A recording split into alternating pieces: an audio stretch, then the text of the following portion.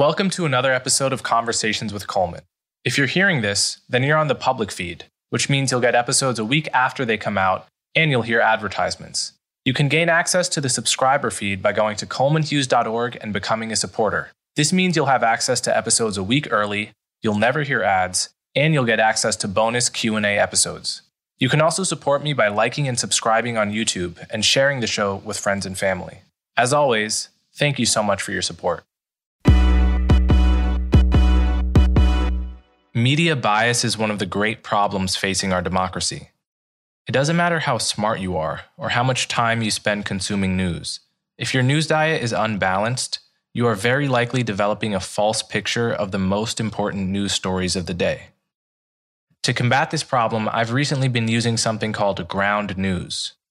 Ground News is both a website and a smartphone app that collects the most important stories of the day along with the various articles that cover that story, and then sorts the articles by their political bias in a user-friendly way. So, for example, I'm recording this on November 21st, when the biggest story is that a federal judge threw out President Trump's lawsuit requesting that the results of the Pennsylvania election not be certified. So I can click on that story and then get a collection of links sorted by political bias. I can then check out how the left is covering the story and how the right is covering it. But the most important part of this app is a feature called Blind Spot. If your news diet is unbalanced, then every day there will be stories that you simply don't see. There are whole topics that the right is not interested in covering, and likewise for the left. So for example, today on Ground News, I can see that the left is more or less ignoring the fact that ISIS launched rockets into a residential neighborhood, killing 8 people and injuring 24 more in Afghanistan. And I would guess the left is not so enthusiastic about stories like this because they are hard to square with the narrative that jihadist violence is an understandable reaction to American imperialism. Meanwhile, the right is barely covering the fact that COVID-19 cases in the US have surpassed 12 million today, and the virus seems to be spreading with a renewed vengeance. This obviously does not make America or the Trump administration look very good, so the right is not so interested in it. So that's the kind of thing you can learn every day with the Ground News app. This is a great tool to have if you're interested in having an accurate picture of reality. So I'll put that link in the description and you can all try it out. Welcome to another episode of Conversations with Coleman. My guest today is Sam Harris. Sam needs no introduction on this podcast. He was the first guest I had, and I'm happy to say he's my first repeat guest. Last time I talked to Sam about reparations and cancel culture. This time we focus almost entirely on psychedelics, meditation, and spirituality, aside from a brief tangent at the beginning where we talk about Trump and the IDW by popular demand. So without further ado, Sam Harris. Okay, Sam Harris, thank you so much for coming back on my show. Happy to be back. Congratulations on persisting. Not all podcasters survive. It's I think there's 1 million podcasts now. So yeah, that's great. Great. Well, to see thank you. Yeah, good to see you too. And so it's been a while since we last spoke, and a lot has happened. So I went out on Twitter to see what people wanted us to discuss, and it seems that there was the most interest in you and I discussing 2 topics. One was Trump and your alleged Trump derangement syndrome. And the other subject was, your judgments of other people in the so-called intellectual dark web. And it occurred to me that I'm pretty uninterested in talking about both of those things at this moment with you. So I'm going to just ignore what people want. Audience. I'm going to ignore the audience to do make a very wise decision and ignore the audience, or trust that actually a large portion of the audience is equally tired of those topics and just talk to you about what I'm actually excited to talk to you about. And I think we've never got to talk about at length, which is the subjects of meditation, spiritual life, psychedelics, and that whole sort of area of your work, which you've been writing about and speaking about and working on through in app form for many years. So I thought we could focus pretty much entirely on that if you're game. Sure. Yeah. Yeah. I mean, I'm happy to, if you want me to, in a very brief span, kind of put those first topics back on the shelf, I'm willing to do that. But I've certainly said all that I think I need to say on those topics. I mean, really ad nauseum on my own podcast. So, the Trump derangement syndrome is a term of propaganda. It's like, Islamophobia or something. It's been invented so as to not have a certain conversation. And in my view, the real Trump derangement syndrome is to not have recognized just how dangerous this man was, and in some sense remains. Right. So it's just if you think that Trump was at all analogous to any other politician in the degree to which he lied or the degree to which those lies were toxic for our society, you're just not interacting with reality as I see it. I mean, it's just conversation is virtually impossible if you're not going to acknowledge, and not you, but your audience is not going to acknowledge that we were dealing with a level of dishonesty and conspiracy thinking and demagoguery, aspiring demagoguery that we haven't seen in our lifetime, and that has consequences, and that we should be worried about those consequences. I mean, that's really where I start and end with Trump. He's a profoundly uninteresting person, and the fact that such an uninteresting person could have achieved so much support from half of the country so as to form a kind of personality cult that would then export its delusion to the rest of us in the form of allegations of Trump derangement syndrome. I mean, it's just the whole thing has been so deranging of our politics, but for very different reasons than Trump's fans claim. So yeah. So anyway, I don't think there's much more to say about that, or at least I've said a ton about that on my podcast. Yeah.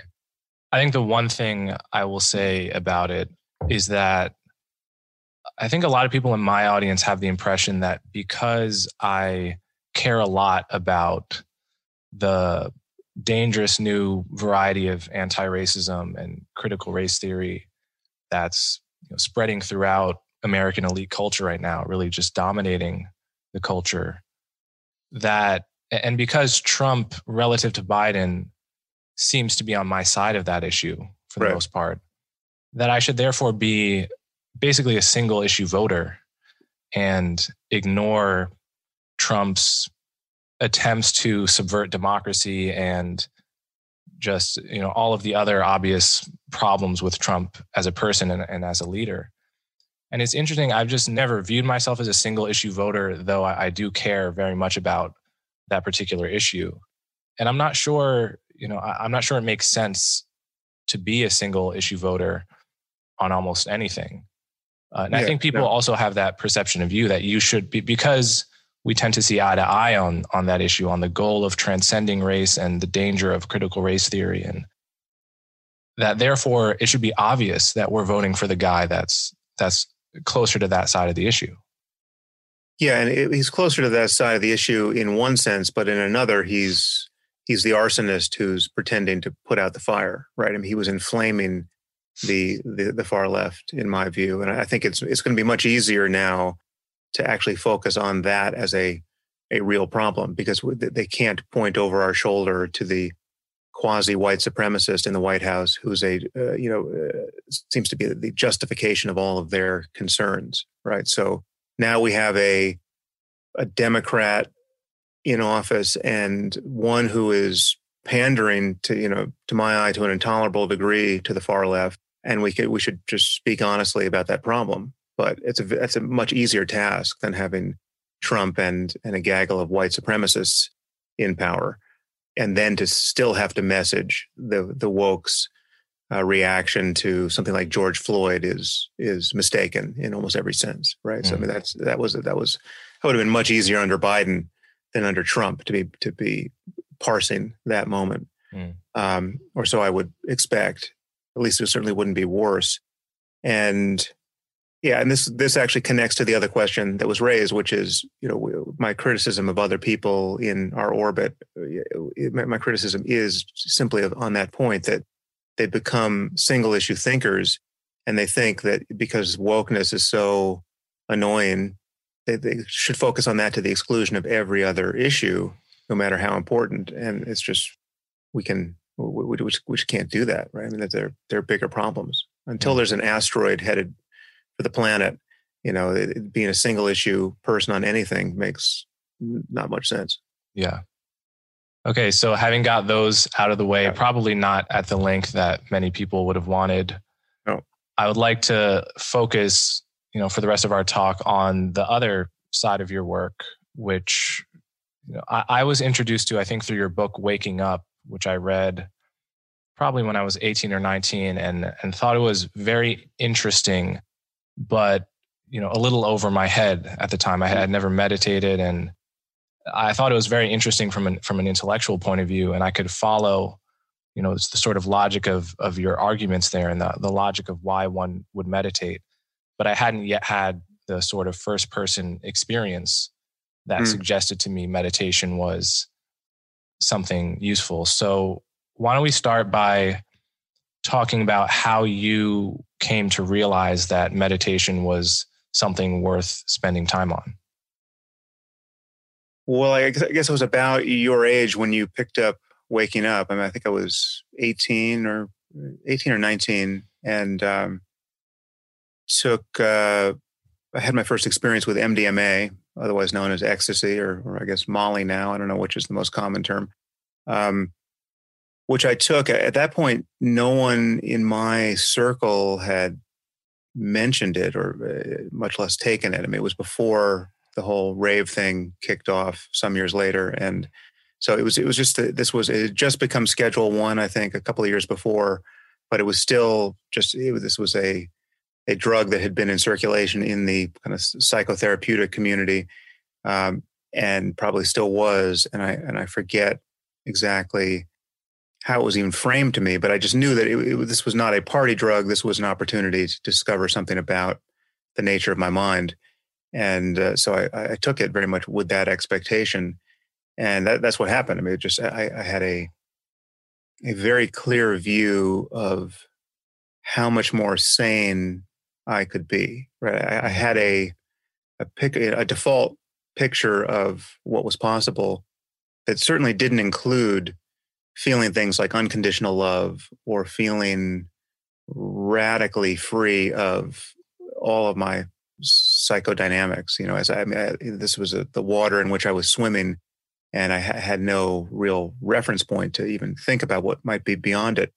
But it is an experience I think many people have on MDMA. It's just, I think if you're at a rave or at a party, it may not be as clear as it was for me at the time. But the two lessons that came out of it were that, one, it was possible to feel much better about everything than I was tending to feel, and much, saner, and that that the implications of this were not merely that MDMA is an amazing drug, or, drugs are interesting, or that that psychopharmacology is a real thing.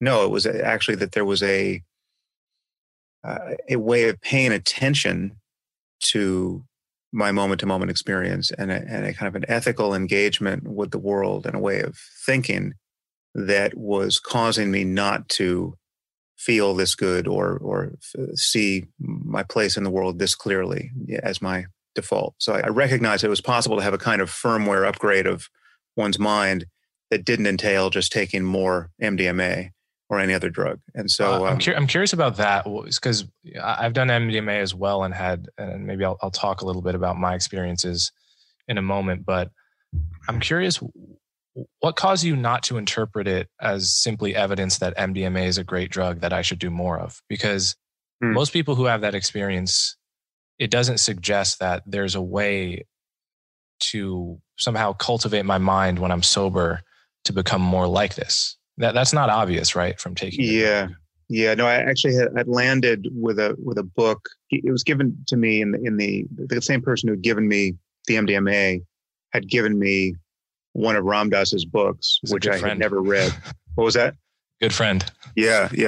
And I hadn't read it. Actually, I'd had the book on my shelf, I think, for some years before I took the MDMA, but it was sort of, they were joined conceptually, having come from the same person. And so after I had that experience, I read the book, and then that put it in the context of some kind of path, and I guess two pieces of fine print here are relevant. One is I don't think what I experienced on MDMA is the center, the bullseye, contemplatively or spiritually, or it's not the thing that one should appropriately aim for, in meditation practice, although that experience is there to be had. It's somewhat adjacent to what I think the goal is, but still it was enough to get me started. And that the book, almost any book of that sort probably would have worked at that point. Anything that was situating that kind of change in conscious experience in the context of any kind of traditional path of practice would have gotten me interested in sort of the non-drug search for to kind of recapitulate that experience at that point. Yeah. So I think I did MDMA for the first time when I was 19 or 20. And I really had no expectations going into it. But what I remember clearly was, for the first time in my life, actually experiencing self-love and self-acceptance. Yeah. And noticing how good it felt to just think of myself and realize that surely I wasn't perfect. There was no sense that I'm perfect. I have no I have no need to improve. But there was a genuinely felt sense of just accepting all of the parts of myself that I might normally sort of loathe or be uncomfortable with. And then that was connected to the observation that once I loved myself, it became much easier to love other people. Yeah. And then the related observation that stuck with me was virtually all of the things that bother me about other people, especially when they don't seem rationally grounded. Just when someone's pissing me off for no reason, just getting under my skin, it's inevitably because they're reminding me of some aspect of myself, which I don't like. And with self-acceptance just comes an ease with loving other people. Right. And that stuck with me. I would say, I've done acid and shrooms as well, but something about the MDMA experience stuck with me in a way that survived my come down, where I could remember at minimum what it was like to feel that level of self-love. And now I could notice in my sober life how far I was from that feeling. Yeah. It now serves as a reference point.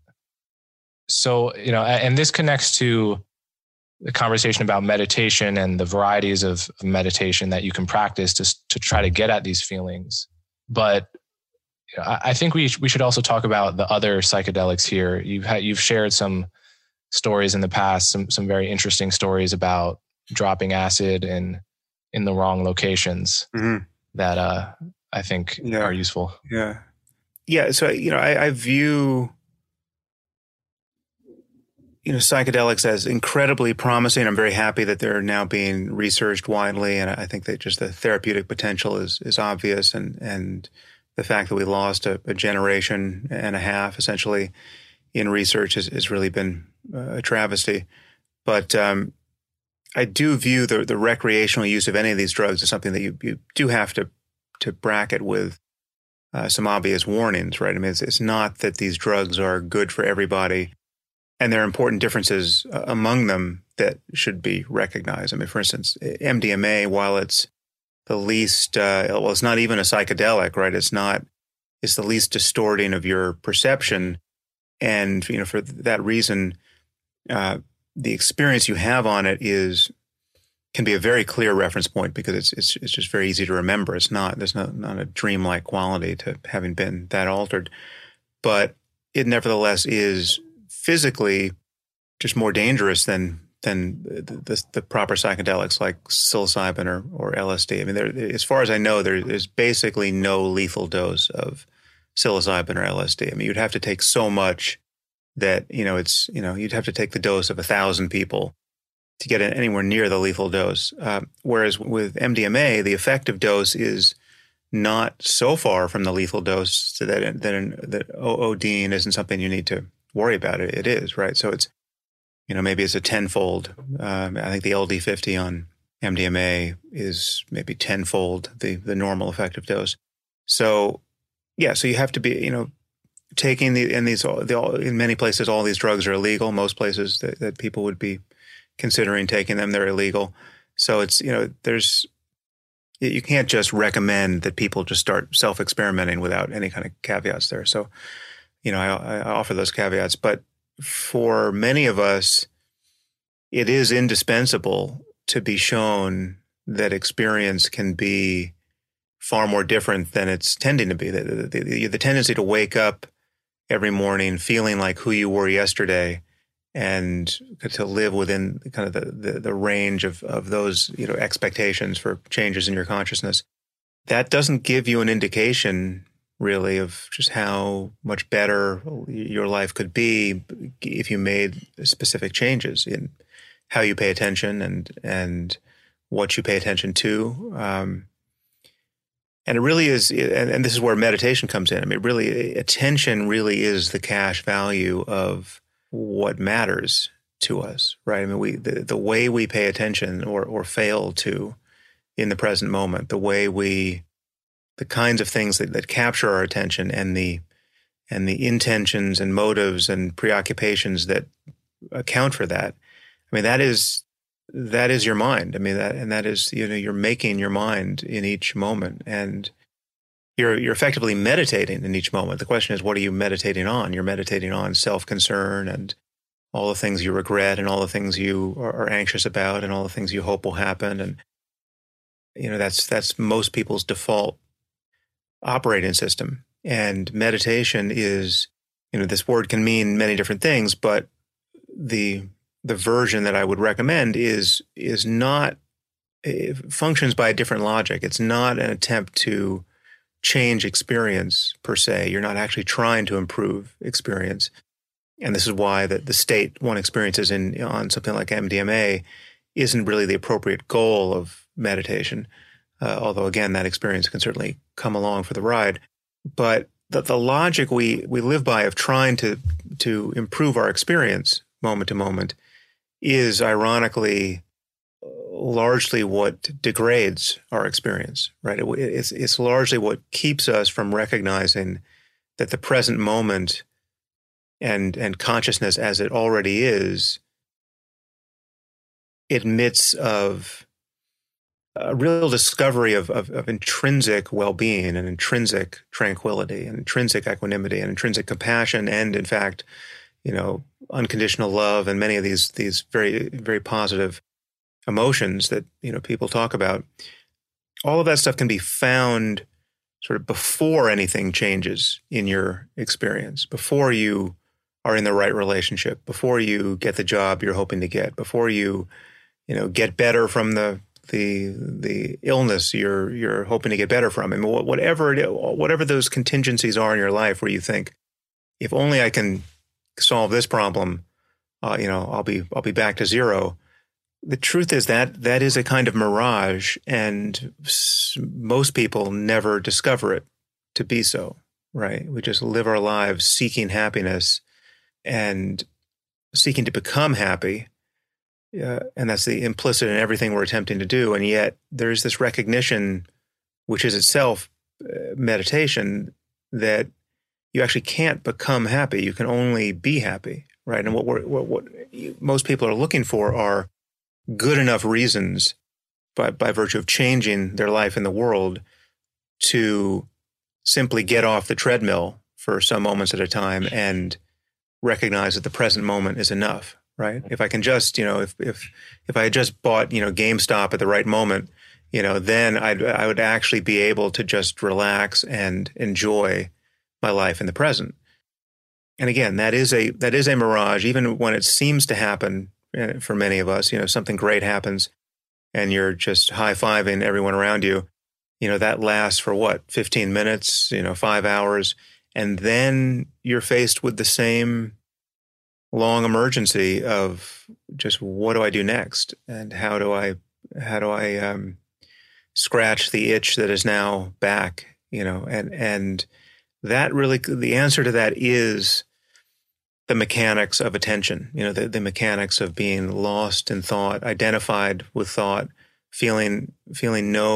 recognizing no deeper context in which your thoughts arise, and therefore you're just condemned to live out the implications of whatever you happen to be thinking. I mean, that's, the bottom line here is that people are thinking virtually every waking moment and they're not aware of it, right? You're having a conversation with yourself, as strange as that sounds, and you're not aware of it. And even if you're conceptually aware of it, even if, you would say, oh, well, of course I know I'm thinking, you're not vividly aware of the next thought that is arising, that's capturing your attention, that feels like you. I mean, I've been rattling on for a few minutes and, people are listening, and some people are thinking, well, what the hell is he talking about? Well, like, what I'm talking about is that voice in your head that feels like you, right? That isn't you, right? That is just a piece of language in the mind.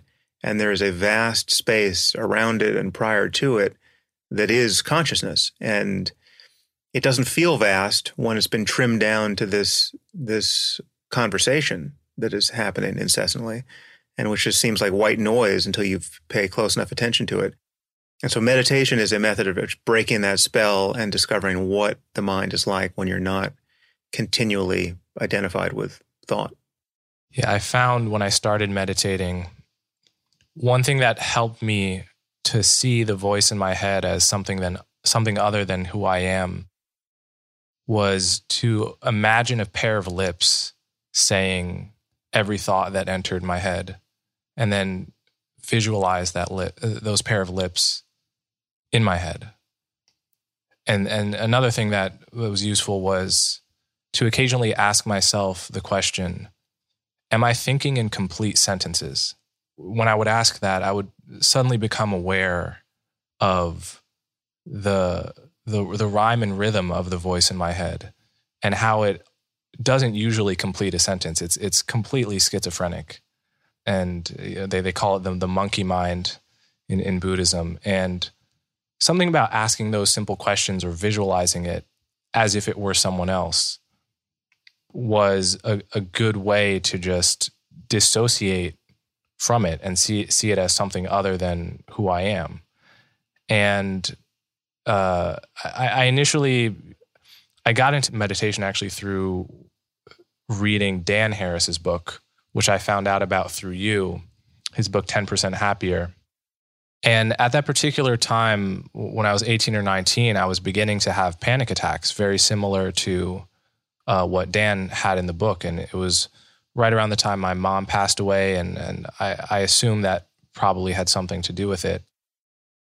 But I was occasionally just getting this feeling of terror in my chest when there was nothing to be terrified of. And what struck me as so useful and persuasive about Dan Harris's approach is that he was, by constitution, skeptical of everything, of the aesthetics of meditation and the crystal beads and the whole kind of woo aspect of it, but actually found that it essentially cured his panic attacks. And that's what got me to take it seriously enough, because there is this problem with which you've mentioned before, which is that if your life is good enough and things are, you have your ups and downs, but you're not faced with an emotional crisis, it can be hard to find the reason to actually, say, go to a meditation retreat for a week and be silent and just suffer through that harrowing but useful experience.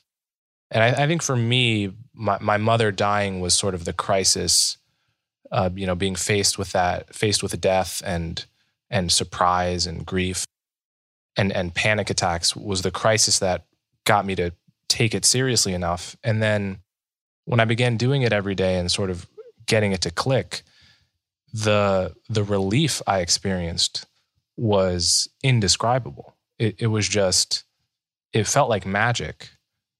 And there was this paradox of no longer fighting bad feelings, right? When you feel, for me, it was anxiety, right? When this anxiety comes up in my chest, the idea is to welcome it, to just allow it to be. And then paradoxically, it ceases to be a problem and usually goes away entirely. And, it only took that happening once for me to be completely sold on meditation, because I had tried everything. I had tried all of the toxic ways of trying to get rid of anxiety, like, too much drug use and drinking too often, even, too much caffeine, just all of these little toxic ways of trying to get rid of it. And then suddenly this method just basically works like a charm. And so that was my entry to meditation. And since then, I've been on 3 retreats, the longest of which was, I think, 8 days at the Insight Meditation Center, and had some very interesting and strange experiences on retreat as well. I mean, one I'll just mention is, I think it was on my first retreat, which was only for a weekend, that at one point I was meditating and my entire body began to just tingle almost uncontrollably. Like, tingling is even too trivial a word to describe it. It was like, if there was a drug that could give me this physical feeling, it would be very hard to resist. And it was a feeling of pure pleasure, but it wasn't something that I was seeking in the meditation. It just occurred naturally for a few minutes and then went away. And this is the kind of thing that if you had told me as a South Park loving atheist 16-year-old that this had happened to you, I'd be like, okay, you're full of shit. Get out of my face. But these kinds of things are possible when you meditate. So maybe talk a little bit about just what's possible with mindfulness meditation and how you get from being a total novice to, someone like yourself who's quite versed in it. Well, I would say that your experience of finding that the gateway to interest in this being the loss of someone close to you or the experience with death, and that's obviously a very common story, and certainly my story, because prior to my MDMA experience, my father had died. I had lost a best friend when I was 13, right? So death was something that I had been thinking about a lot since a fairly young age, and that is very much the kind of the Buddhist framing of these things. Now, I didn't study just within Buddhism, but Buddhism is the tradition where they talk about just the inevitability of old age, disease, and death. Old age, if you're lucky, right? I mean, you can also lose a friend at 13, right? And it demands that you ask yourself, what is life good for? Right? I mean, what are we doing here? What would success look like when old age, disease, and death are guaranteed to be on the menu, and despite the imaginings of some people in Silicon Valley, are not going to be removed from the menu anytime soon. Just what is impermanence? What are the implications of impermanence for us?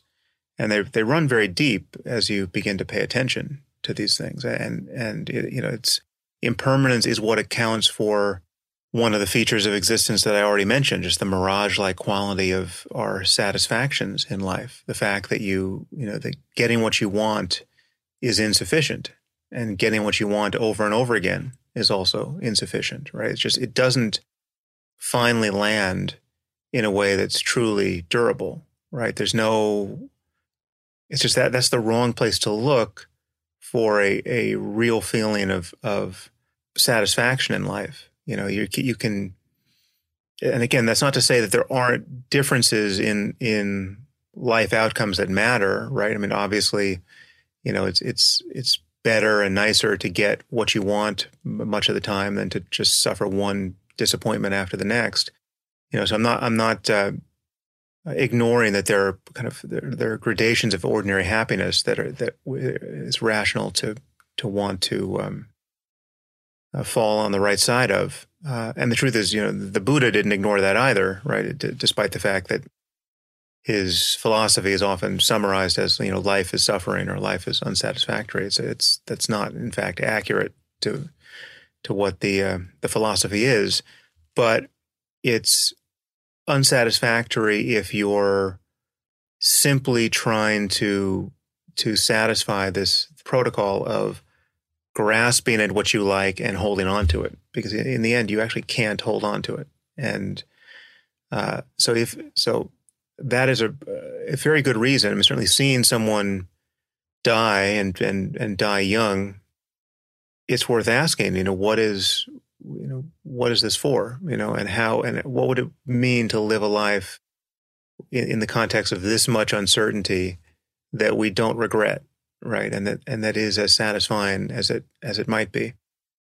And yeah, so it can't be merely the search for more and more pleasurable experience, right? Because that leaves you on a treadmill that only moves, as you keep your kind of frenzied running going, and there's kind of an uninspected thing at your back, right? There's a sense that you're not comfortable, right? Alone with yourself in a room, right? Like the fact that solitary confinement is considered a torture is interesting, right? I mean, like what's the problem being alone in a room, right? I mean, why would that drive most people bonkers, as it in fact does? Well, it's because our minds are completely out of control, right? And we have a notion, we have an understanding now of what it's like to train our bodies so as to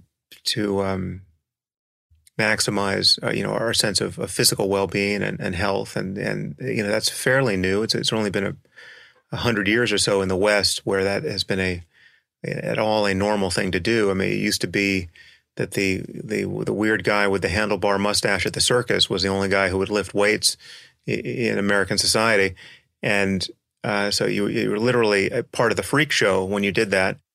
But now, as strange and as arbitrary as it looks from the outside, repeatedly picking up heavy objects for no other purpose than to work your muscles doing that, that's just acknowledged to be a totally rational thing to do, and in fact, an indispensable thing to do if you're taking fitness seriously, or pointlessly running around a track, or I mean, like this makes no sense to someone who doesn't understand the logic of the project. But once you do, you see, okay, this is a very wise use of energy. But training the mind is something that it's only now becoming at all mainstream. The idea that you can actually do something beyond just going to school for the first 18 or 20 or 25 years of your life, and then just being kind of kicked out of, the machine and, asked to fend for yourself and, struggle to be happy. The idea that there's nothing more to do systematically with your mind than that, it ignores things that many people have known for thousands of years, right? That we're only now just embracing in the West. And part of the problem has been what you cite, in Dan's book, and that's why his book was so valuable. That he came from a totally skeptical, really allergic place with respect to the New Age and Eastern religion and all of the trappings of the cultural affectations of taking any of that on in a Western context. He didn't want to burn incense or hear about crystals or energy in the body or, chakras or, it's like all of that had to be bullshit. Almost certainly was bullshit. And yet he was unhappy and having panic attacks on live television. So what could he do? And the truth is there are certain practices that really don't require any translation to a modern secular scientific context, because they really are just about paying closer attention to the nature of experience. It's not, you don't have to develop an interest in Buddhism. The truth is I've even in this conversation, I've said too much about Buddhism and other traditional reference points for some people. And you don't need to really be interested in any of that. You just have to be interested in the premise that being lost in thought every moment of the day as a default setting may not be optimal. And if you wanted to discover what your experience is really like, if you could only see it more clearly, it makes sense to pay clearer attention to it, right? So just to take a moment and, I mean, it's just like, here's the challenge. Like, if I asked your audience, try to pay attention to anything, the breath or a sight or a sound, or even the content of this conversation for a full minute without being lost in thought. You'll find you can't do it, and if you think you can do it, you were so lost in thought that you didn't even notice the cacophony that is going on in your mind each moment, right? So that's interesting, or should be interesting to people, because that automaticity, that mechanism of being captured by thought, is the medium upon which all of your psychological suffering is being delivered. I mean, that is the place that is registering all of your anxiety and regret and dissatisfaction, and why the fuck did she say that to me? Doesn't she know who I am? Or like, what is she even like these conversations you have with yourself that have this structure of the I talking to the me, right? The arguments you have with people who aren't even in the room, right? Like you just had an argument with your sister or your wife or your girlfriend, and then you're rehearsing it to yourself, right? You always crush them when they're not there. Exactly. You're recapitulating it. You're saying the thing you wish you had said. You're modifying it. You're psychotic, right? This is psychosis. This is the only difference between that and psychosis is enough not to say these things out loud, right? That's the person who says it out loud, who's literally talking to someone who isn't there, is the psychotic who we all kind of step away from on the sidewalk. So our default expectations of human mental health and well-being are so impoverished that we don't have a basis to even appropriately expect what is possible of us. And so meditation is the doorway into a different kind of sanity. Yeah. And the first step is just to notice that it's very difficult to pay attention, right? Like if you're given the task of paying attention to the breath, which as one often is in mindfulness practice at the beginning, just notice how hard that is. Notice, just try to follow your breath, just the sensation of breathing for a minute and see what happens. And most people, eventually will notice that they barely connected with it for more than a second at a time before they were carried away by their thinking. They said, okay, I can notice the breath. Well, there's nothing hard about that.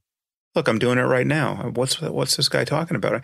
They're not noticing that voice that feels like their point of view is completely subsuming their experience in each moment. It's coloring everything they think they're paying attention to, so that the present moment is just buried under a pile of concepts and self-talk. And in every subsequent moment, it's diverting them to this sort of dreamscape of thinking, right? It's interesting as you pay more attention to what it's like to be captured by thought, you begin to notice that it is fairly close to what it's like to be dreaming, to be asleep and dreaming and not knowing you're dreaming, right? I mean, the dreams are, again, a kind of psychosis, right? You go to bed, what do you expect? You get in bed, you pull the sheets over yourself, you get comfortable on the pillow, you're hoping to fall asleep. And then the next thing that happens to you is that you're someplace else talking to people who, may not exist, or they may be celebrities, or they may be dead, or they may and you're in some house that has 1,000 rooms, or you're in the laws of physics have been suspended for your enjoyment, and you register no surprise, right? You transition from your bed to some other place. And apart from the case of a lucid dream where you actually recognize it to be a dream, your mind isn't even doing enough reality testing to notice the break in continuity in your life. You have the mind is capable of being totally diverted into some other circumstance without surprise, right? And that is happening to everyone who is listening to this conversation right now with their thoughts, right? There's this voice in the head. There's this stream of images. There's this inclination to divert from, to lose the thread of the present moment. And it has this dreamlike ability to be unsurprising, right? But how could a thought actually feel like yourself? Like at first it wasn't there, and now it's there, right? It's just a bit of language, and yet it feels like me, right? That's the sense that I am this voice in the head. It is bizarre that it's it's the strangest thing I can think of, really, that is our default state, and yet it is. And one of its properties is to not seem strange unless you've really learned to pay attention to it. Yeah, so a lot of places we could go from there. One thing that occurs to me is, the observation that pleasure seeking and even the endeavors in life that are viewed as more meaningful, starting a family, having a meaningful career, all of these things are ultimately unsatisfactory in the sense that you described, that there's, as you put it, you're looking for reasons to just sit back and be happy, and they never come. Or the moment you reach that attainment, it ceases to mean anything. I mean, I remember when the first time I got an infusion of many thousands of dollars into my bank account, I observed how happy I was and how long it lasted. And I think it was 7 minutes. It was 7 minutes before I was completely back to the state I was in before I saw the zeros in my bank account, and just thinking about how anxious I was about an essay I had due the next day. And, that's just a particularly sharp example of, every other experience I've had in life of succeeding at something or pleasure and as I said, it goes with you got 6 extra minutes there. Yeah, exactly. Could have been worse. But once you make this observation, how is it possible to continue pursuing happiness in life in the way most people understand it? How is it possible for you to, make plans to, say, grow your podcast or whatever plans that you have for your app and your business? And how do you relate to those goals, if at all, differently because of, the premise that you accept about them ultimately being unsatisfactory?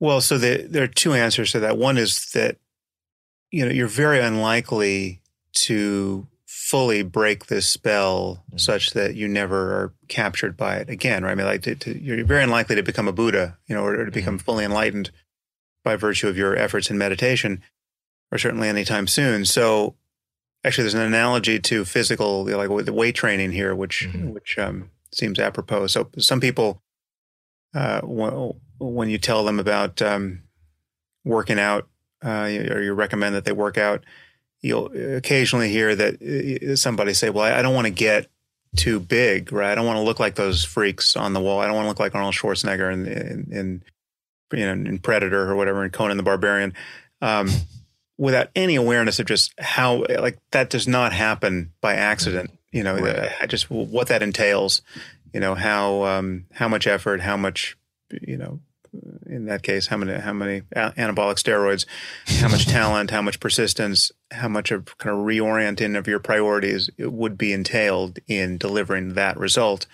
And so being someone who becomes so equanimous and so free of the ordinary concerns of ordinary life, so as to lose any connection to ordinary incentives, ordinary motivations, ordinary aspirations, that's not the common case, right? I mean, that's not the unusual case. So what's much more likely to happen is you'll be able to punctuate your dissatisfaction and search for satisfaction with moments of clear seeing and freedom from it, and those will be restorative and useful for resetting, or useful for extricating yourself from things you don't need to be mired in, and it just becomes a kind of superpower in an otherwise ordinary life, right? So yeah, you do care how much money you make. You do care that that you married the right person, or that you get out of the wrong relationship, or you certainly want to be healthy as opposed to sick. You want, like, all of these, you have the ordinary set of priorities, and yet in every moment where you become destabilized by not getting what you want or getting what you don't want, you have this other gear you can find, which is, I know what it's like to be equanimous even when everything seems to be on fire, right? Or I know that there's an illusion here that just a moment ago I was taken in by, but now I see clearly that I can actually, I can be happy right now, even with everything around me not yet sorted out, 1,000 fires to put out. And I can recognize, all right, this is the moment where I get to walk my talk or not.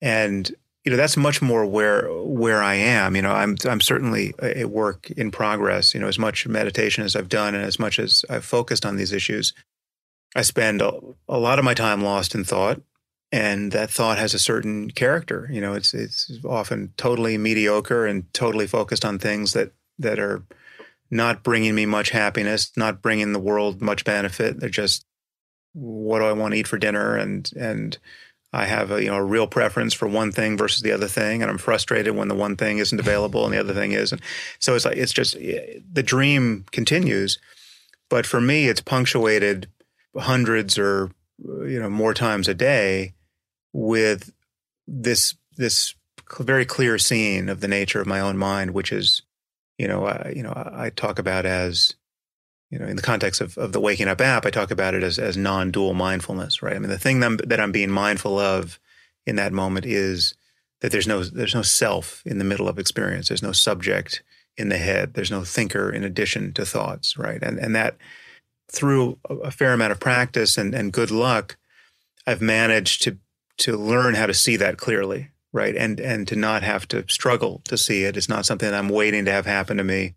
I don't have to take a drug to have it happen, and I don't have to formally meditate to have it happen. It's just the way consciousness has been recognized to be, and it's always there to be re-recognized. And I just, by some tendency that is still, has a half-life of its own and a dynamics of its own, I'm still capable of overlooking it in the next moment. Right? I'm still capable of being captured by thought. And so, yeah, so I view life as a practice to kind of, a continuous practice to break that spell. And so the question, but then the other piece here is you can find better motivations and other motivations to do some of the same things that you were tending to do. So for instance, part of my motivation in, building my podcast, say, is not the crassly ambitious, merely selfish one of just wanting to be famous or wanting to have more influence or wanting to, wanting. It's the far more satisfying motivation of actually wanting to help solve certain problems, right? I mean, wanting to have conversations that actually do somebody somewhere some good, and wanting to earn more money is now fully mingled with a motive of wanting to give more money away to things that matter, right? And to prioritize my use of resources in a way that is kind of just clearly an ethical project to figure out how to solve problems and mitigate human suffering and mitigate things like existential risk. And so I'm using my podcast and my app and the other things I'm doing, my career, just consciously more and more along those lines of just trying to both personally direct resources in ways that mitigate suffering and it's the kind of risks we face. I mean, like I'm now doing a podcast with another person, this guy Rob Reed, who has his own podcast, the After On podcast. He's doing a podcast on. Yeah, he's great, and I'm part of what I was doing this week is producing his podcast on pandemic risk and the problem of synthetic biology and just the risk we're running here, which COVID should be a dress rehearsal for, and certainly a wake up call. I mean, given how badly we've responded to it, and so focusing my attention on problems of that sort seems like the right thing to do, and then any of the other previously merely selfish concerns like building a bigger platform become essentially purified in having a different motive to build a bigger platform. I'm not trying to become an Instagram influencer, right? It's like it's not a matter of being famous. In fact, I've become famous enough to realize that I actually don't want to be famous, right? I mean, like this is one reason why I don't do a lot of video is I love not having my face out there all the time. It's just like just being a voice for me is much better than being a face. I have the same exact feeling, despite the fact that I do video. Yeah. I mean, well, there are arguments for doing video. I mean, one reason to do video is you actually do reach more people, and insofar as reaching more people is part of the impulse to help people and to spread good ideas and to get and to direct resources in skillful ways. I mean, all that can be justified, but it's my motives now are certainly less merely self-directed than they've ever been, because I've, insofar as I've gotten what I've wanted or thought I wanted, I see again the mirage-like quality of much of that, and fame is definitely something that I see the downside of. I mean, the people I know who are much more famous than I am, I don't want any of that, right? It's like it's the kind of fame you want. I've discovered the kind of fame you actually want. The fame you want is the John le Carré fame. He's the perfect example of who's he? John. Yeah, he just died. He was a spy novelist. Probably the most celebrated spy novelist. And he wrote, Tinker Tailor, Soldier Spy, and a bunch of other British spy novels. But nobody knew what he looked like, right? So he had a level of fame where he could have he could have cold called the White House at any point, and the president would want to meet with him, but he could walk into an airport or walk down the street and probably never get recognized. Yeah, that's the perfect level. But no, I know it's sort of considered a little bit cringy to feel bad for famous people, because they're supposedly so happy and so lucky and have a platform and power and so on. But even the very small amount of fame I've achieved has made it obvious to me how isolating it is by default. I mean, to a psychologically normal person, to be very famous is just almost inherently isolating and alienating. Yeah. Well, also, you and I are in the uncanny valley of fame where we're not actually famous, so it would be irrational to expect to be recognized wherever you go. Right. It's like to walk into a restaurant or to, would be checking into a hotel, or it would be delusional to think, okay, people are going to know who I am, right? And so when you're Tom Cruise or you're Jim Carrey or you're somebody at a much higher level of fame, they of course know wherever they go, people are going to be recognizing them. So there's no surprise factor, right? They know that the person they just met is now dealing with their own internal reaction of, oh my God, I've seen this guy, 5 of this guy's movies, and whether they're saying anything or not, they know that's happening, and they don't have to. They're not constantly ambushed by the discovery that somebody recognizes them. But when you're at my level of fame, you're by default not assuming that you're anonymous, right? Because why would you assume that this person knows who you are? And yet you're constantly discovering that you've been in the presence of someone for a half hour who hasn't said anything, but then at the end of the half hour, let's say, there's the bartender or the person who was checking you into a hotel, or a flight attendant or whoever it is. Or someone you're on a date with is an experience Right. I recently had. Oh, really? You don't find out till the end that she knows exactly who you are. Right. That's even more interesting. Yeah. Yeah. But yeah, then they tell you, oh, by the way, I love the podcast, right? And then you realize, okay, wait a minute, I now have to review the last half hour, and I mean, this is actually fascinating psychologically to realize that there's a distance between who you are and think you should be as an anonymous person, and who you would have been had you known you were the public person in that same circumstance, right? On some level, you can discover, what I think I discovered is that I cared more about my public persona or my public reputation than I cared about my anonymous one, right? I cared. And so part of me was feeling like, well, okay, wait a minute. Is there anything I need to regret about the last half hour? Was there any note I struck that I wouldn't have struck based on, if I knew I was had the burden of maintaining my public persona or my public reputation?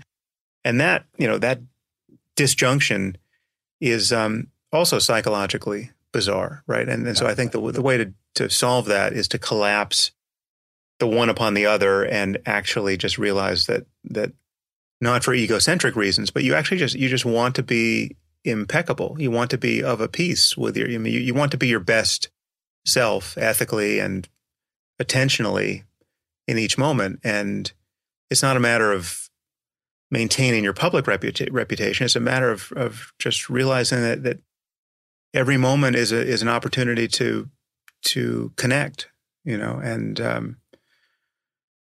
but it's interesting. Yeah. But the uncanny valley of fame is not great for that reason, because you're constantly ambushed because again, it would be irrational to expect to be recognized, and then you get recognized, and that's weird. Although I think I'd rather be in the uncanny valley than not be able to just go to the grocery store or to the coffee shop. Yeah, definitely. Yeah. There's a couple points I wanted to revisit about meditation retreats in particular. What I've noticed is when I tell my friends that I just got back from a meditation retreat, the first question I usually get is, so did you have a realization?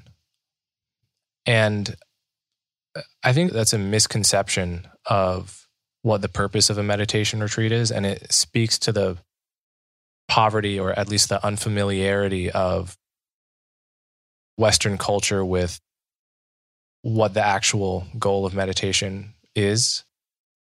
People treat it like a therapy session where your therapist is supposed to tell you something about your relationship with your mother, and it blows your mind, and then the riddle of your identity is solved and you're happy for the rest of time.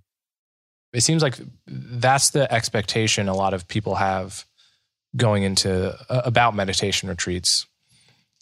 But I think the athletic analogy you made is actually, it's so good in the ways that you said, but also in this way, which is that you're really practicing a skill. And it's a skill that, like you said, you shouldn't be worried about getting too good at, because trust me, you won't. And I feel like I've barely gotten good at it, having done a few retreats and spent, almost every, a half hour every day meditating for years. And I'm barely better than I was when I started. But then in a third way, I think it's analogous to exercise, which is that you don't have to get very good in order to see huge benefits relative to before you exercised at all.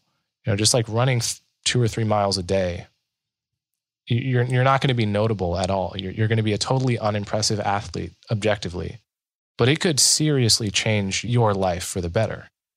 And meditation is like that. Like, you don't have to get very good in order to see really massive benefits. Yeah, no, I think there are 2 landmarks that are worth kind of specifying in advance, 2 landmarks on the path that one crosses. And the first is just going from zero to something, right? So it's like you're going from being totally sedentary to going to the gym once a week for 20 minutes, right? Or whatever it is. Whatever that first increment is, there are massive gains to be had there. I mean, doing something is so much more than doing nothing in the fitness space that, I don't know what percent of the gains are realized there, but it's a lot, and so becoming mindful to the degree of just knowing what the difference is between being lost in thought and not, that's an enormous benefit. And it's the thing that allows you to respond to negative emotions in a way that without that skill, you're just condemned to be as angry or as sad or as fearful or as anxious for as long as you'll be, right? It's like there's no alternative. Something makes you angry. Some person says something that gets under your skin, and you are now angry for what? 10 minutes, an hour, 10 days? I mean, how long are you going to ruminate about this thing until you know what it is to be mindful of thought and emotion and to just step off the ride for, even just a few seconds, and to be able to do that, to find the muscle that allows you to do that, allows you to make that kind of internal pirouette. You will just be angry or sad, or again, for just hostage to that negative emotion for as long as you will be. And it will have all the life deranging effects that it has, right? You'll be the person who's now kind of vomiting that complication on everyone close to you. And, you'll be bad company as a result of all of your reactions to life. So that's an enormous gain. And that can be had before one ever really gets deeply into meditation, depending on how lucky one is and how good the instruction is and whether one has a talent for it. Or it might require a first 10-day retreat where you actually kind of break through and recognize what's on the other side of distraction. Even at that landmark, to think in terms of kind of a durable insight that you don't lose, right? Now, again, you're the character of your life thereafter is unchanged, right? You still have all of the things, all of the hang-ups and preoccupations and weaknesses you had, but now you have this other perspective that you can invoke. But the problem at this first stage is that it still can be engaged as a kind of antidote to bad experience in a way that is subtly corrupting of the whole enterprise. I mean, because as you know, you can't be truly mindful of anxiety, say, so that it will go away, right? If you're feeling anxious and then you become mindful of the feeling of anxiety, it can't be a strategy to no longer feel anxious, to push it away as quickly as possible, because that contains within it a kind of aversion and resistance to feeling anxious in the first place, which is part of the thing that is capturing you. So to be truly mindful of any negative mental state, you actually have to be accepting of it. You have to be willing to feel it. You have to be open. It has to be a kind of compassionate, curious, accepting, non-reactive type of attention to the physiology of anxiety or whatever it is. So you really have to accept it, and it has a kind of self-acceptance built into it that does open the door to kind of a self-love or self-compassion that you referenced before. That's the first stage. But it is hard. Like when your mindfulness is a mere antidote to a problem, right? You've got a problem. The problems continually resurface. You're uncomfortable, and now mindfulness is a strategy that you're going to implement for a half hour a day or on a 10-day retreat or moment to moment in the middle of your life.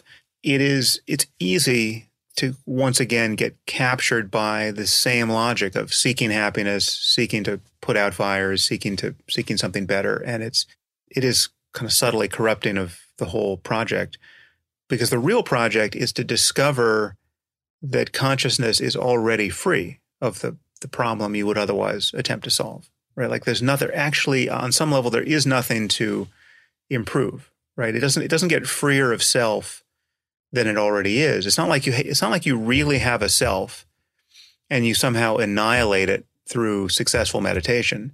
No, actually the self isn't there, right? And the problem of having a self isn't there. All the problems that are accreted around this, crystallized around this notion of self, aren't quite there as they seem.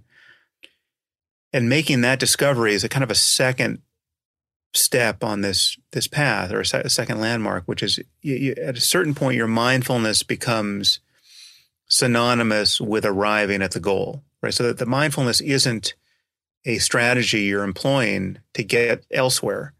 It's not a remedy. You're not in the shooting gallery of your neurosis and just knocking down your problems, right? No, you're actually at rest, or you've actually, like, you've turned about and you're facing just kind of the wide open expanse of no problem. And then every time you get lost in thought, or every time you're made anxious, or every time you get angry by something you've seen on Twitter or whatever it is, then your antidote, then your response of mindfulness is not this. It's not really a remedy in the ordinary sense. It's actually the direct relief of just putting down the illusion of your many problems in that moment, and really successfully doing it, so that it's true to say in that moment that you're not doing anything, right? You're not seeking anything. You're not solving a problem. You're not going anywhere, right? You're not on a path. This is the goal rather than the path, right? And so that is, as I talk about much more in Waking Up, that's the difference between, what I would consider dualistic and non-dualistic mindfulness. Dualistic mindfulness still has this sense of, I'm the one being mindful, right? I'm the meditator. I can pay attention more clearly now to whatever it is, right? Anxiety. And it's possible to get very equanimous there and to have a real experience of freedom from kind of the ordinary capture by negative emotion and thought, right? So it's super useful, but it's not the same thing as actually totally breaking the spell and the logic by which you would seek to improve experience. Actually, one analogy that I often use that seems helpful is the first stage of mindfulness, dualistic mindfulness. It's often explicitly described as though it's like you're standing on a riverbank watching the water flow by. And the water here is all of the contents of consciousness, your anxiety, your fear, your joy, your the thought about lunch, whatever it is. You can watch things more and more clearly, such that you realize that you're not really implicated in this flow in quite the same way, right? You're just standing on the riverbank watching it all go by. And there's definitely a peace in that. There's an equanimity in that. But there's also an illusion in that, because the truth is there is no riverbank, right? In consciousness, there's no side. You're not on the edge of your life looking in. And the truth is there really is just the river, right? There's just consciousness and its contents. And, again, I'm speaking as a matter of experience. I'm not making ontological claims about the universe.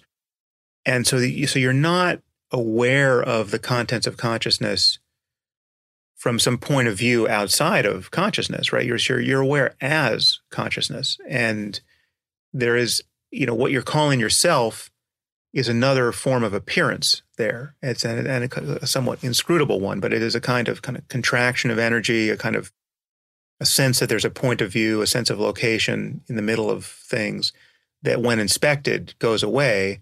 And then there's just the world, or there's just consciousness and its contents. And that kind of being mindful of that, or being mindful as that, feels different, right? It really is. It really feels like, okay, this isn't a technique. I'm not doing anything. I'm not strategically paying attention to anything. There's no place from which I would strategically aim attention at anything. There's nothing. There's just a totality, and as you know, the Buddhists use words like emptiness to describe, what remains there. But again, these words don't translate very well. Emptiness sounds like a bummer. Why would anyone want emptiness? But it's the emptiness that admits of every possible appearance, right? It's the vivid clarity of consciousness, and every experience, no matter how positive or negative, it's all appearing in the same, open condition. And it's the openness that gets rediscovered when you're no longer captured by thought. I've been on retreat or just been meditating in my normal life, and sometimes wondered whether I am achieving this non-dual kind of mindfulness as opposed to the dual kind of mindfulness. And I usually just notice that that's a thought and then keep meditating. And then when I'm, no longer meditating and sort of thinking about it, it's not clear to me that I have experienced non-dual mindfulness as opposed to dual mindfulness. And, I've always just come to the conclusion that whatever kind of mindfulness I'm practicing here is so useful that, it's not even worth dwelling or worrying that I'm not getting to the deepest kind. Whatever I'm doing, when I'm doing it successfully, it just nullifies suffering. When I get the feeling in my chest that I normally code as anxiety, it just feels like a feeling in my chest. I'm not sure whether I'm really, I may still be sort of on the riverbank looking at it, but it just seems like such a more healthy way to relate to it that I try not to sort of get worried that I'm not reaching the deepest level, if that makes sense. I would not recommend that you be agitated about your uncertainty there, and it is, as you say, that there is a kind of superpower there, again, even dualistically, where, to feel totally captured by the problem of anxiety, and then to be able to step back and notice the mere physiology of it, just the feeling in your chest, right?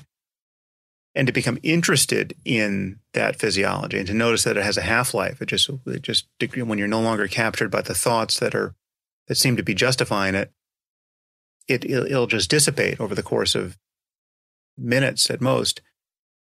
That is already so useful that, there's no problem there.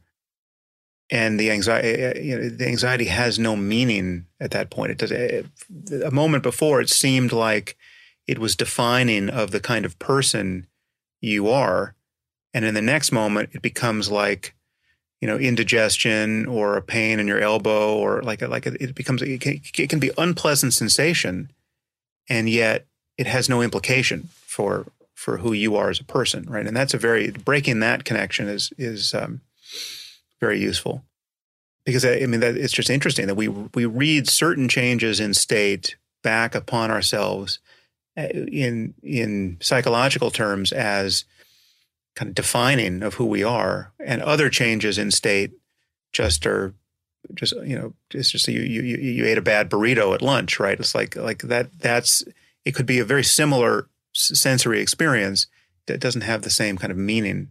Yeah, and that's one of the things you can discover through mindfulness is certain emotions actually feel the same in your body. Like anxiety and excitement actually present the same physically for me.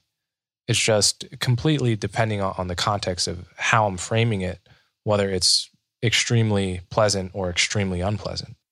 This was known, over 100 years ago. William James wrote about this, and actually, I believe it's still called the James Lange theory of emotion, that many emotions are similar or identical to one another in terms of their just mere arousal, and then they're framed. Then it's the cognitive framing around them that defines the difference between something like anxiety and excitement, say.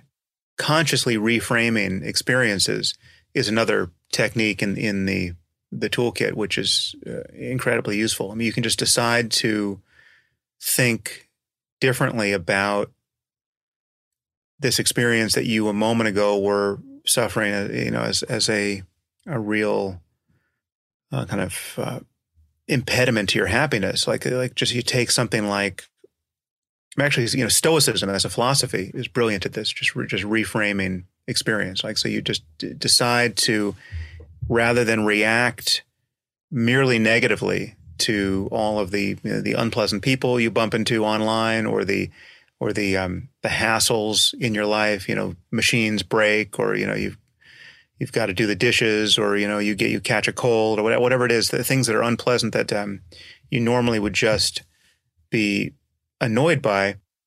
From the Stoic program, you should view all of these things as challenges to your capacity for patience and resilience and grit and equanimity, and look forward to them, like positively embrace them, like basically to wake up every morning deciding that, okay, your life is a video game, and at this level of the game, all of these challenges are going to present themselves. And so just how are you going to lose these specific fights, or are you going to win them in as elegant and as efficient a way as possible?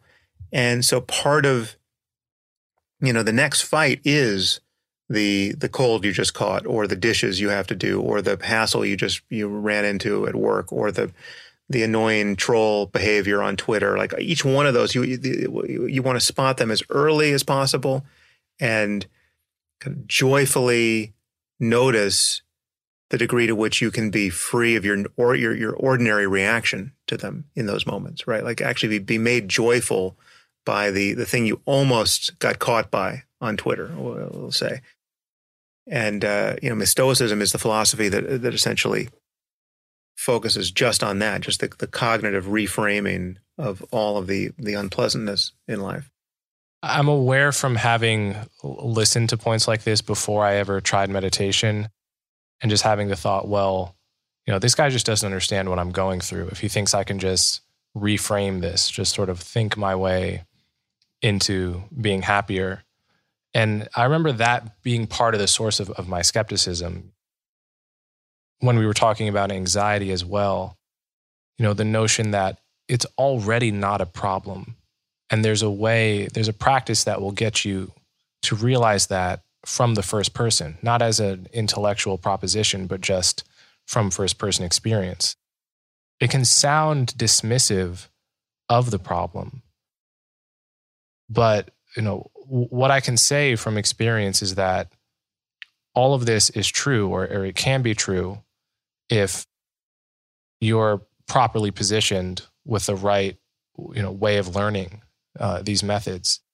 And, it's only because, and I have to imagine there are some people listening to this sort of thinking that it's only because you haven't yet, been able to do it once that it seems like it's dismissive, right? It's the moment it works the first time is the moment you stop thinking that this is merely a way of dismissing your emotional problem or hang up as easy to overcome. Yeah, I think most people can get there conceptually if they just take a moment and actually try. So it's like the Stoic technique of negative visualization, I think is something that most people can get in hand. So like whatever your problem is, let's say you just got a scary medical diagnosis, say, or you just lost a ton of money in the stock market or whatever it is. Take a moment to appreciate. One, none of what I would recommend or any sane person would recommend discounts the importance of just deciding what are the things you can intelligently do to solve your problem. I'm not recommending that anyone become mindful or stoical and just wallow in their problems to no good end. So if there's something you can do to solve the problem, well, then do that, right? So if you have a scary medical diagnosis, well, then what's the next thing you need to do along this path of, medical adventure to solve this problem if it can be solved? Do you have to get, some medical imaging done? Do you need to try a drug? Do you need to get surgery? What's the next thing to do? And once you decide what that next thing is, well, then the question is, how miserable do you want to be every step along the way, right? Like what are the degrees of freedom here that you can invoke to feel better than you're tending to feel when now you have a surgery date on the calendar 2 weeks from now, right? And there's nothing more to think about. Like you've decided to have this surgery, right? And you're worried about the probabilities here, and that there's a certain risk with anesthesia, and you unwisely went down the Google rabbit hole and you looked at all of the bad things that can happen. And, those are statistically problematic, but, you are going to have whatever result you have, right? Not the aggregate population level result. So the truth is, in most of those cases, there's nothing worth thinking about anymore once you've decided what you're actually going to do. And then you will be the mere hostage of what you are paying attention to. And mindfulness, can be a superpower in those moments, which are most of your moments. I mean, most of the moment is going to be, waiting for surgery or waiting for the other shoe to drop, whatever that is, and then dealing with the aftermath, which is again a lot of ordinary life punctuated by your or subsumed by your incessantly thinking about the past and the future. And so mindfulness is the great tool there, but something like a stoical negative visualization is also incredibly useful. And I think most people can get their arms around it, which is whatever is happening with you, it's so easy to think of something else that might have happened, which hasn't happened, which is so much worse, and which has happened to other people, right? Which is happening to someone somewhere right now. And it's so much worse than the thing that just happened to you that you would consider all of your prayers answered if you could just be back where you are right now, this thing that you're currently suffering, right? So, just if something bad happens to you, think of how grateful you are that, it didn't happen to your kids, right? Or you have one scary diagnosis, but there's so many other scary diagnoses that are much scarier than the thing you just got. Or you have, there's some chaos in your life that you need to respond to, but, you are not homeless right now, and, you have all, that the problems you're trying to solve are arriving in the context of so many other good things for which you actually are grateful, and if you didn't have them, if you didn't have the relationships you have, or you didn't have the economic situation you have, I mean, there's just so many places from which to triangulate on your current circumstance and recognize that it's generally true to say that something like half of humanity in any given moment would consider their prayers answered if they could just trade places with you, right? I mean, that's the circumstance that most of us are in most of the time, however bad things are, for us. And it's just going to be very skillful to reflect on that and get a little more perspective. But I would agree with you that an insight into the power of mindfulness is the more fundamental kind of rewriting of the code there, and very useful. All right, so that seems like a good note to end on. Before you leave, can you point people in the direction of your mindfulness resources? Yeah, well, for me, it's really just the Waking Up app. I mean, I'm putting everything that I think is useful in there, and now I have other teachers coming online and adding their curriculum, and so there's a lot of great people who are not me, but who are already on it, and there's more to come. So, yeah, that's just wakingup.com. Beautiful. All right. Well, thank you so much, Sam. Yeah, thank you, Coleman. Good luck. Keep it up. Thanks. Keep going. You give me hope.